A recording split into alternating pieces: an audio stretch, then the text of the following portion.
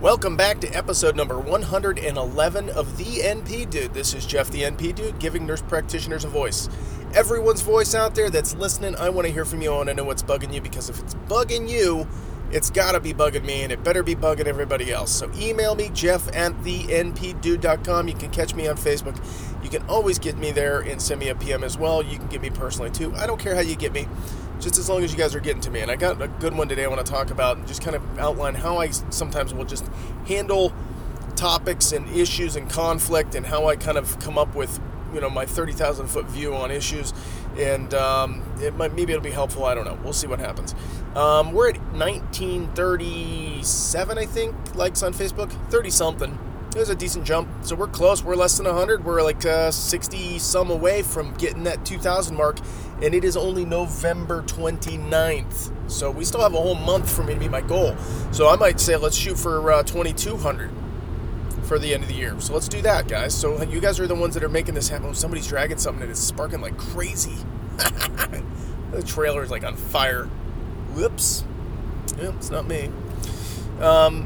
But it's you guys. You guys are the ones that are doing this. You guys are the ones that are making this happen and making this, spreading the word and getting it out there that there's this wacky guy driving 100 miles an hour. No, I'm not going 100 miles an hour. I'm going pretty close, but not 100. And talking about things that are affecting us in practice and in just the legalities of things and all that good stuff. And I've talked about my background in the past. If you're new to the show and you don't know who I am, and somebody says, hey, go listen to this guy, and this is the first episode, go back and listen to 001. Very first show, you'll get my background. It's a pretty short show. It just kind of gives you the reasoning of why I did this podcast, and it gives some background of who I am and all that good stuff. I'm not going to do it right now. Every now and then I do go and do a Who's Jeff and just give some background. But what you hear in the background, guys, if you're a new listener, it's my car. I'm driving. That's how I do this show. I do it when I'm in my car because it's the only time I got to do this show. So there's no fancy background music. There's no fancy nothing. It's just me talking into my phone and giving some of my advice on things and talking about issues that I want answers to and things like that too. So stuff that's bugging us. Support the show, guys. Guys are doing a great job. Yesterday was flat on the Amazon affiliate link. It was great Cyber Monday. Everything was like, wow, holy crap, you guys are really helping out. I appreciate it. And then Cyber Tuesday, no, it's not Cyber Tuesday, but Tuesday hit, nothing yesterday. So I need your help, guys. If you want to help pay for the show, the best way to do it is to use the Amazon affiliate link. Here's what it does. It gives me a small percentage of your purchase, but it doesn't cost you anything. It comes out of Amazon's pockets. So go to Amazon off of my website. You got to go to thenpdude.com, click on the banner, go right to the Amazon through my banner on my website, and what it'll do is it'll allow you to do the shopping you otherwise would have done, and it gets me that percentage. It's really a great way to do it. It doesn't cost you anything. It doesn't cost me anything. It just costs Amazon something, and it's kind of a win-win-win. They get the profits from you buying crap, and I get a little commission off of helping them get you there. The other way you can do it is use the donate button. Again, it's there. It's not something I really anticipate a lot of people using, but if you think this show is worth $1, I'll take it. Go ahead and click the donate button. It takes you through PayPal, so be aware that you have to have a PayPal account established, ready to go. And you can do a monthly donation if you want. If you think it's worth $1 a month, I'll take it. If you think it's worth $20, I'll take that too. I'm not gonna lie, I'll take it.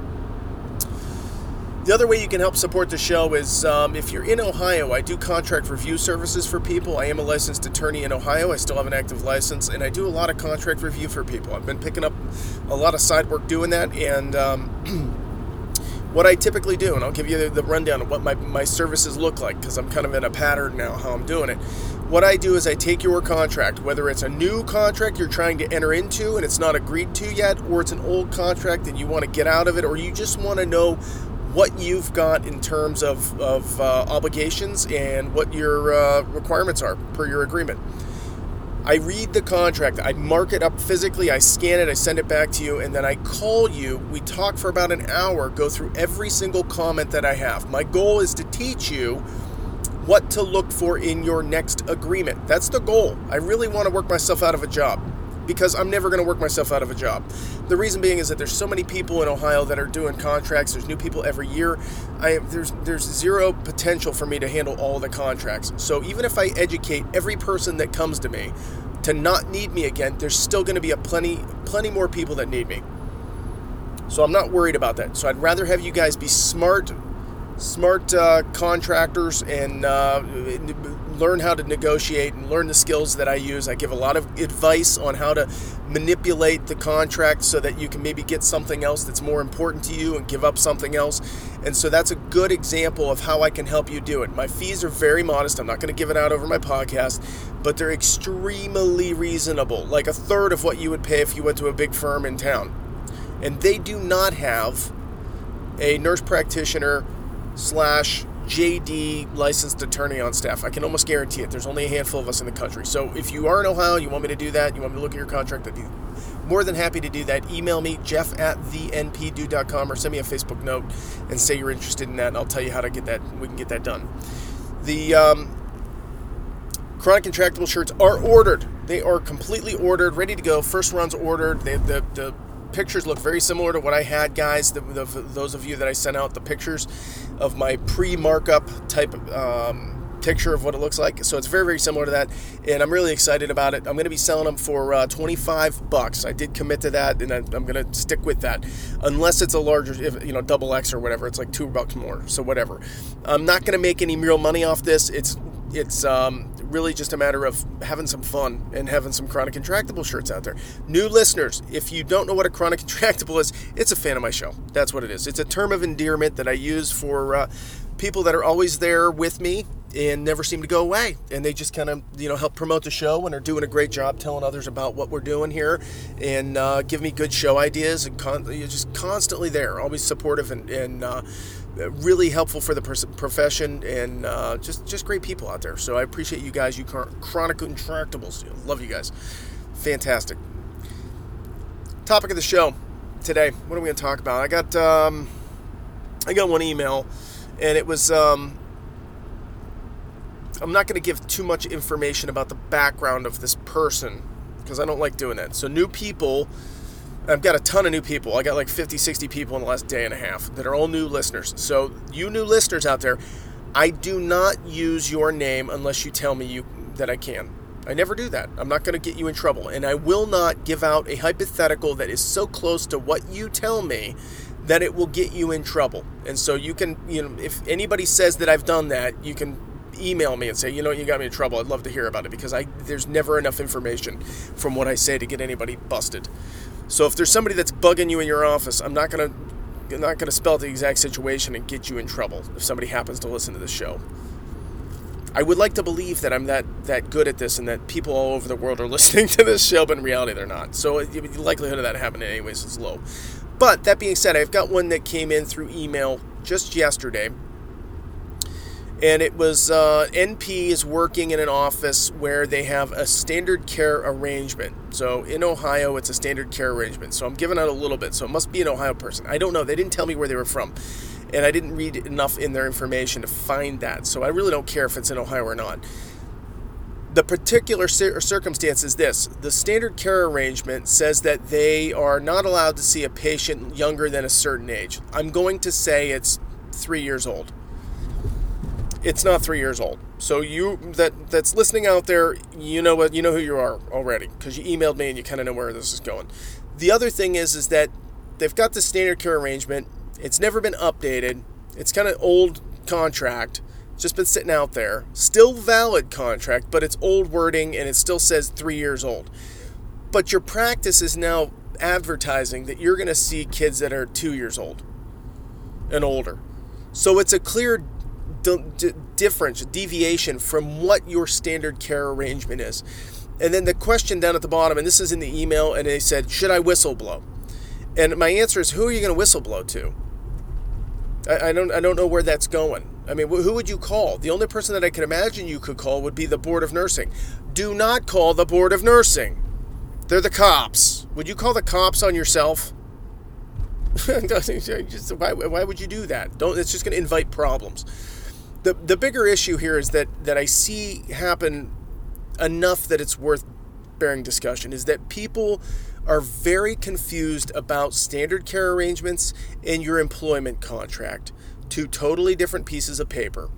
A standard care arrangement or a collaborative agreement, depending on which states you're in, is an agreement between you and a physician that says if you have questions or need help or whatever the statutory requirements are in your state for your collaborative agreement, that those things are in that document, and that, if something goes wrong, then you've got someone to call or fall back on, or if the patient wants to see somebody that's a physician, then you've got a resource for that to happen.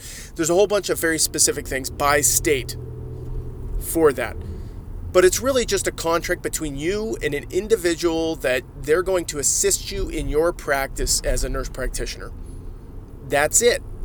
That's where this contract, that 3-year limit, was originally marked. But now you've got an employer who has nothing to do with your standard care arrangement. Your employer may or may not be the person that signed your standard care arrangement or your collaborative agreement, right? Depending on where you are.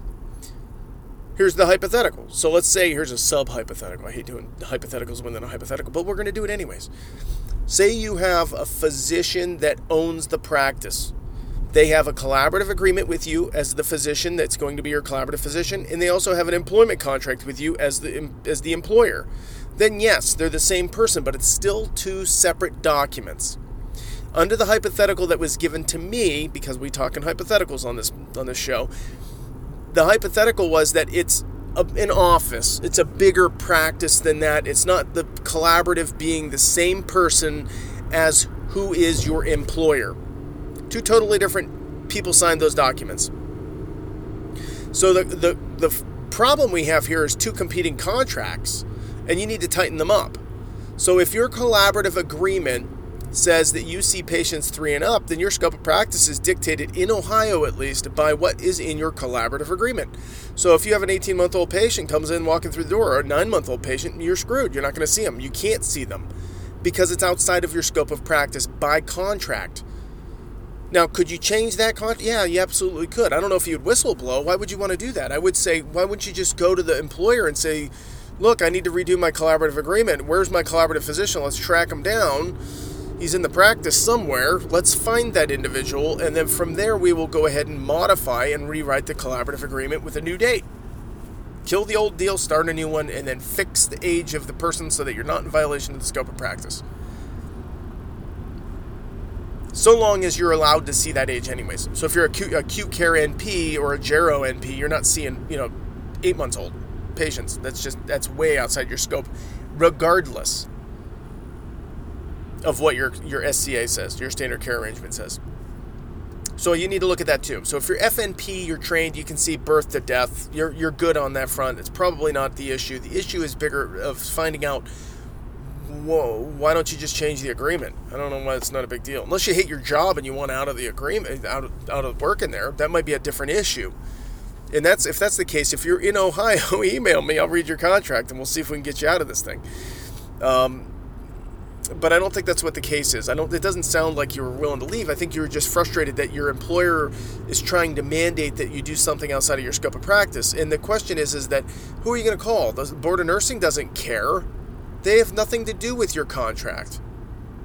They're not enforcing some practice, trying to take advantage of you to work outside of your scope of practice. It's your responsibility as a nurse practitioner everywhere in the country to ensure that you are working within your scope of practice, period. No one else's responsibility.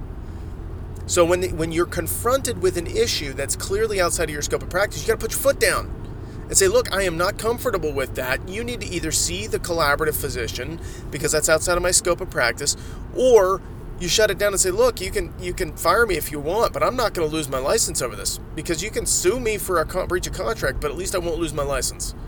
Because if I lose my license, I'm not working here anyways, and you can still sue me. So I don't know where we're going with that. The whistleblower thing was a little like, really? That wouldn't go right to there. I wouldn't have thought of that. I would have just been like, let's just fix the collaborative.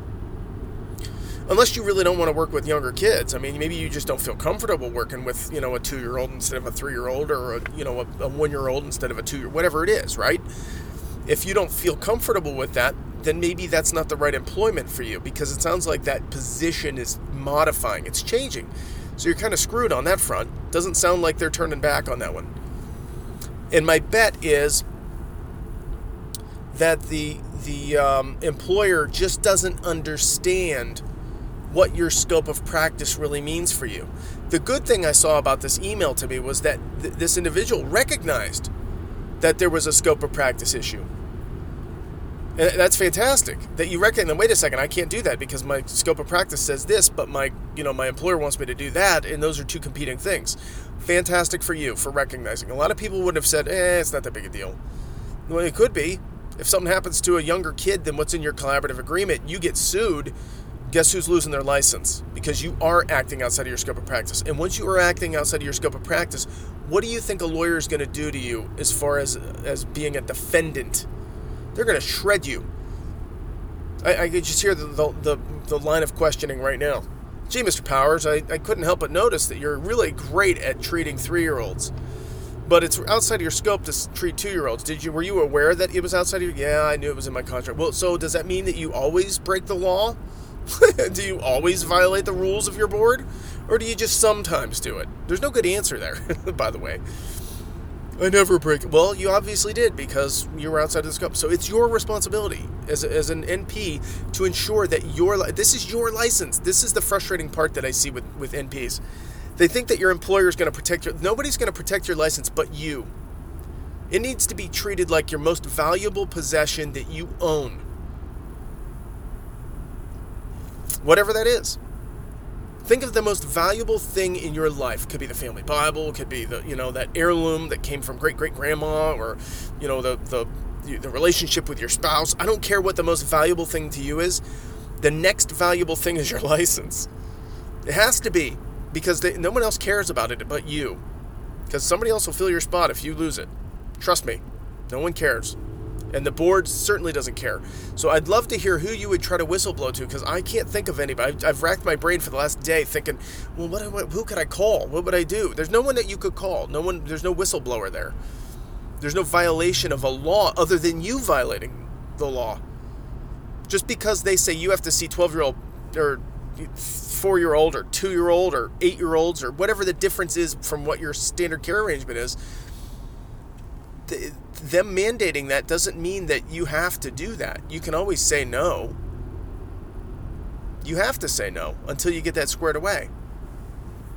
All right, does that make sense? So the big picture here is you got to make sure that you understand the concepts between your standard care arrangement as being between one individual and you, who happens to be a physician, and you, and then your contract, your employment contract. And if they this is why when I do contract reviews, I ask people for their standard care arrangement, because I correlate them together to make sure that those things don't happen when I do my reviews. And I've seen them different. I've seen people put in the standard care arrangement like non-compete language. I've seen things inside, nope, strike that doesn't belong in there. This is just the statutory contract between you and a physician. It says that they'll help you if you need help, and that they're going to review some contracts and then whatever it is in your state. That's mandatory. And there's different things, so you have to keep in mind that it's different with each state.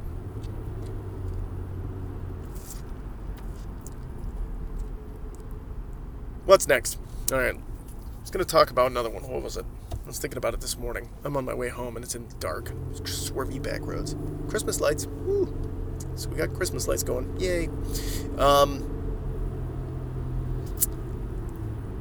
What was I going to do? I don't know. I can't think of it. It was a good topic, too. I'll think of it. Hold on a second. Let me think. I'm playing with my phone. Swervy road. Hold on.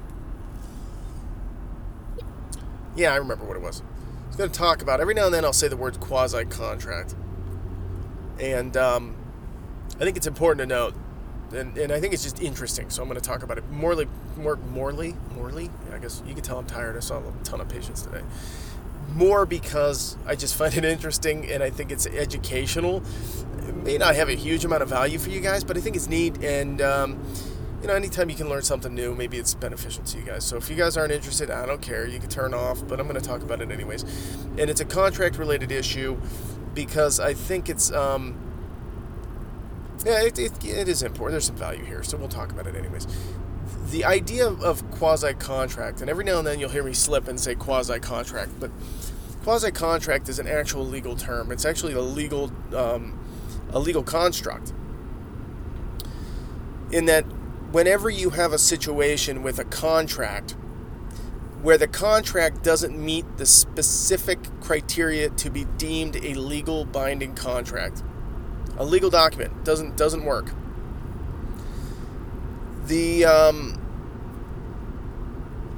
You can't sue for a breach of any of the provisions in that contract then, because if it wasn't executed properly, or it wasn't, statute of frauds is one thing, like it has to be written down for any major contracts have to be written, they can't be verbal, that kind of stuff. And I'm not going to get into statute of frauds. That's a really in-depth, crazy rules, and I'm not going to do that to you guys. It's just mean. It's punish you guys with in-depth, complex legal theory of statute of frauds. But the idea is that if you don't have a contract that's truly enforceable, that there are still some remedies at law.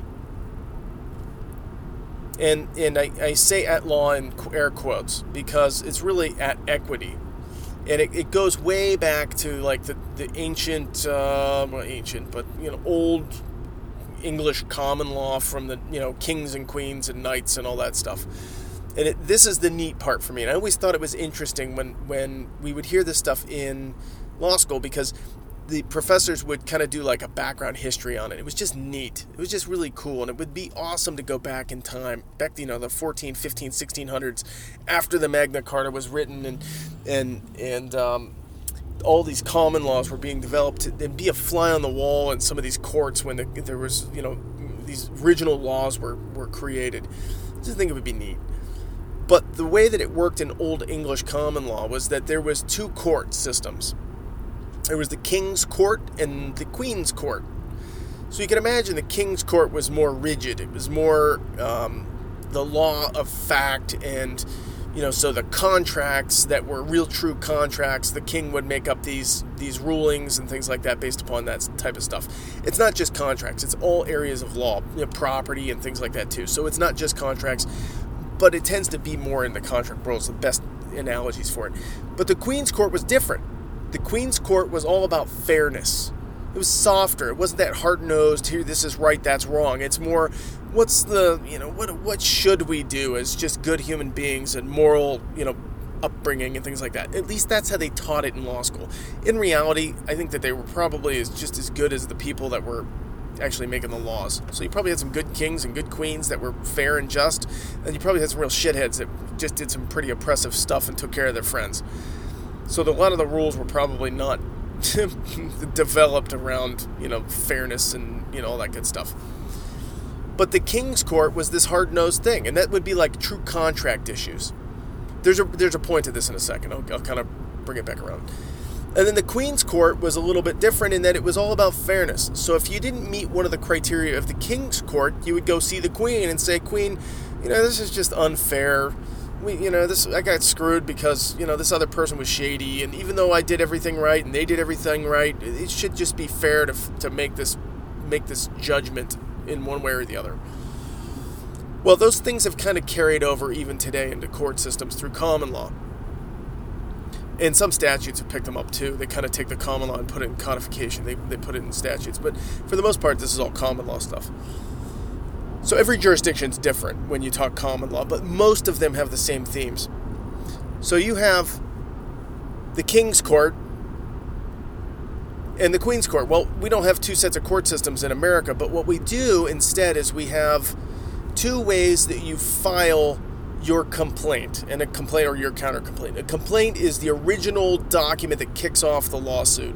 So when you file a complaint, what you're doing is you're sending a document to the court, and you're giving notice to the other party that you're suing, and you make a bunch of allegations, and you allege, bullet items of 1 through as many allegations as you have about what the facts are in the case, what the problems were, what happened, and damages, and your alleged breach of whatever law it is. What did they do wrong? And you allege what doctrine of law that you're trying to find equity in, or fairness, or what kind of, or a remedy in. So if somebody breaches a provision of a contract, you would say, look, I have a contract executed on this date, and it was between these two parties, and you have all these facts all laid out, and on this date they did this, and on that date they did a different thing, and then they did this, which is a clear violation of the contract, and then this, because of that, we had damages of X amount, and all that good stuff. But what you do is, that would be like the King's Court complaint. But then you do the quasi-contract claim would be the Queen's Court. It's about fairness. So the reason it's important, to me at least, is to keep that in mind, is that even though you have a crappy contract that maybe wasn't executed properly, or it's not enforceable, or something's wrong with it, so like completely structurally just defect of this document, you can still fall back on a quasi-contract claim. Now, quasi means as if it's real. So it's as if it's a real contract. And it's a legal construct. It's a fallacy. It's completely made up. So the court says it's not a real contract, but because we think it should be a real contract, and it's out of fairness, we're going to say it is a real contract. Now, it's not a good claim. Don't get me wrong. It's not what you lead off with. You always start with, breach of some provision of the contract, and you follow up with a secondary claim of breach of, or a quasi-contract violation. So quasi-contract, the thresholds that you're basically looking for is, and I'm going back 15 years. I haven't thought about these in a long time, guys. So this is just more me thinking about stuff and kind of going through it and trying to remember all these different ideas. But quasi-contract is, you have to have two parties. One party has to, and if you're out there, legal people listening, see if I'm right. Email me. Remind me if I'm right. I'm not looking it up. One person had to confer a benefit to the other party, and that party conferring the benefit had to have reasonably expected to be paid for that benefit. So it's almost like consideration in a contract, but it's really not. So here would be the example that I would use for all of this. Let's do a hypothetical. I'm an NP. I go and meet with my potential employer. We get a contract. We work out our deal. Everything's happy. They're happy. I'm happy. We've got a start date set. Everything looks wonderful. Everybody's just, it's those glowing, wonderful times before the shit hits the fan, but everybody's happy. I sign the agreement. I email it to the other party. The other party says they signed it. They didn't send it back to me. I haven't seen it back. I start working. Everything's great. I get credentialed. Start working. Everything's wonderful. Everything's fantastic. 6 months later, employer who allegedly had signed the document didn't sign it. They realized this, and the secretary says, oh shit, we meant to sign that. So she forges the signature of the director of the office, or whoever the person that I'm contracting with. This didn't happen to me. I'm just alleging this. This is nothing happened to me. I'm just doing a hypothetical. So nobody yell at me. The employer out there listening, this isn't you. We know this isn't you. So the secretary signs it. But the secretary didn't have authorization to forge that signature. So not only is it fraud, we're not going to talk about the fraud, then we're going to put that on a table and forget about it. But they signed and forged the signature of the employer. And so it looks on face like, I got a contract. It looks like a signature. I don't know this person's signature. It's just as good as any other signature. But the employer looks at it later, 6 months later, and sees this forged document sitting there on their desk and says, oh crap, I found his contract. I forgot about this thing. And they thought they had signed it, and they didn't sign it. But then they look at the signature, and he says to the secretary, hey, did you sign this? She goes, yeah, I signed it. Well, I didn't sign this. This is your signature. I know your signature of my signature, because you do it for Christmas cards and other crap that's not important, and the secretary signs it all the time, right? Well, the problem is that contract wasn't truly, it's not enforceable because it wasn't entered into properly. It's still an actual offer. So if that director didn't sign it underneath the other signature or re-execute that document, it's not enforceable. It's debatable whether it's enforceable. That's a fight in court right there in and of itself. Well, say the employer says, you know what? Aha, I got him. I'm gonna decrease Jeff's pay. Jeff's making way too much money. He negotiated really good, and I don't want to pay him that much. I want to make more off of him. And he's seeing a ton of patients, then no problems. I just don't want to pay him that much. So he cuts my salary by 10%, whatever. or kills a bonus or something like that. But it's a detriment to me. And then I go into the employer the next day and say, what the hell? My paycheck was 10% less. Why? What the hell's going on? Oh, remember that contract that I was supposed to sign? Yeah, I never signed it, so we never had an actual agreement. And I said, well, that's bullshit. I'm working under this, making you a ton of money. Why am I getting screwed? So it falls apart after that. I walk out, give my notice, whatever. Since there's no contract, I don't need to give notice. I can walk out that day. I wouldn't do that, but you could. So you leave as an employee, but they owe you 10% of your pay for a couple month or two. So it's a decent chunk of change, and you sue them. Say, look, you breached contract. You breached the payment provision of the contract. It's not breach of contract. It's breach of the provision of the contract. And I say that all the time. It's not breach of contract, guys. Use the right words. It's breach of a provision specific in the contract. So let's say I sue them for that. My second claim would be, in case the court says that there is no enforceable agreement, then I'm going to use quasi-contract, which is out of the old Queen's Court of Fairness, as a fallback. Because I conferred a benefit. I gave my hours. I worked my butt off. I made them a ton of money. And I reasonably expected, because of a written document that was improperly executed on their behalf, and I had worked on good faith that it was executed properly. Whether I should have gotten a copy of it or not, it's probably a good call. I should have done that. But in reality, so what if you don't have an agreement? Whatever, you can leave sooner. So I don't know, that's a choice up to you, right? But they can drop your pay if you're an at-will employee at that point, because that's the way they're viewing you. So you walk away with this and you sue them for this quasi-contract as a backup. And you might win on that one. You might get some money. But the question is it's kind of like a slap on the wrist. So you're never going to get fully made whole with a quasi-contract claim. It just never works that way. You always end up getting 80% or 70% or 50% of what you really should have gotten, because we want, as a policy reason, people to do good contracts and execute them well instead of being shady. Both sides.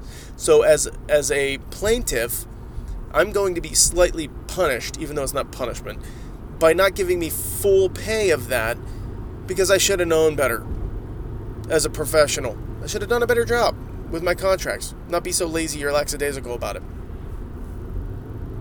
So that's where quasi-contract comes in, and it's not something that's going to come up every day, and it's not something that's going to come up in most conversations, but it's important to know that at least it exists, so that if you do see somewhere out there, someone says, geez, your contract's no longer valid, or they disintegrate the contract because they have authority in that contract to do so, then if something goes away, you could always try a quasi-contract. If the price is big enough and it's worth getting a lawyer, you could always sue them. You still got a fallback. It's not a great one, but it's still there. So I thought that was a fun one to talk about. I don't know if you guys got anything out of that. If you guys thought it was interesting, please let me know.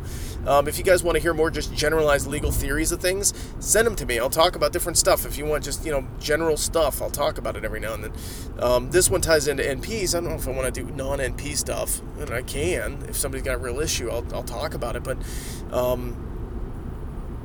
I don't know. It's just something to think about. It's a nice mental exercise while I'm cruising down the back roads, man. Try not to hit deers. Keep saying deers. I love me some deers. You guys out there, I want to hear from you. I want to know what problems you guys got. You guys are doing a great job spreading the word on the Facebook. iTunes, I haven't seen any new ratings recently. So if you're on iTunes and you're listening on iTunes, please consider giving me a rating. And if it's a bad one, just tell me why. I don't care. If you give me a 1, I'm perfectly cool with it. I've got no delusions of grandeur doing this podcast. I'm average at best. I really mean it. So if you give me a 3, I'm cool with it. But if there's room for improvement, I want to hear why. I want you to tell me what the reasoning is, and maybe I can fix it. Maybe I can't. I don't know. The other thing is keep using that Amazon affiliate link, guys. That is really important to keep this thing going. I'm about maybe halfway for the year, and I have my next web hosting, because I started this thing in February. It's coming up into January, so I'm going to have to be paying again, and I'm starting to chew up more and more data because I'm giving you guys a ton of free content. If you use the website, my website, click on the Amazon link, go right and do your shopping, help me out, help the show, and let's keep it going. Those of you that want chronic I've got a going list of chronic intractable shirts. The first run, people, I've got your shirts already ordered, and I'm supposed to have them next week, and so hopefully I'll have them out to you in like 2 weeks. You guys will have them sitting in your laundry basket ready to wear. Can't wait to get them. It's so fun. So if you guys want a chronic intractable shirt, let me know. Email me. It's going to be $25. I'll send you a link on how you can pay for it. And there may be a little bit of a leap of faith to do it. And, because I'm an honest guy. I'm not going anywhere. You guys can trash me on Facebook. You can trash me anywhere. If I'm going to steal your money and run away with it, there's plenty of outlets that you can make me look like a total D. And so I'm not going to do that. So if you send me the money, you're going to get a shirt. I promise you. It might take a couple weeks, but I will get you one. I promise. So email me, jeff@thempdude.com. I'll get you a shirt if you want one. You guys out there, be safe, be smart, have fun, teach your patients, be good advocates for what we do. I want you guys teaching everybody you know about what nurse practitioners do, and that we're just as competent and just as proficient, and our outcomes are just as good as physicians out there. There's no reason you guys can't talk about that and tell your patients. Everybody should know what we do. So keep being good advocates for what we do, and you guys have just a great week. We'll talk soon.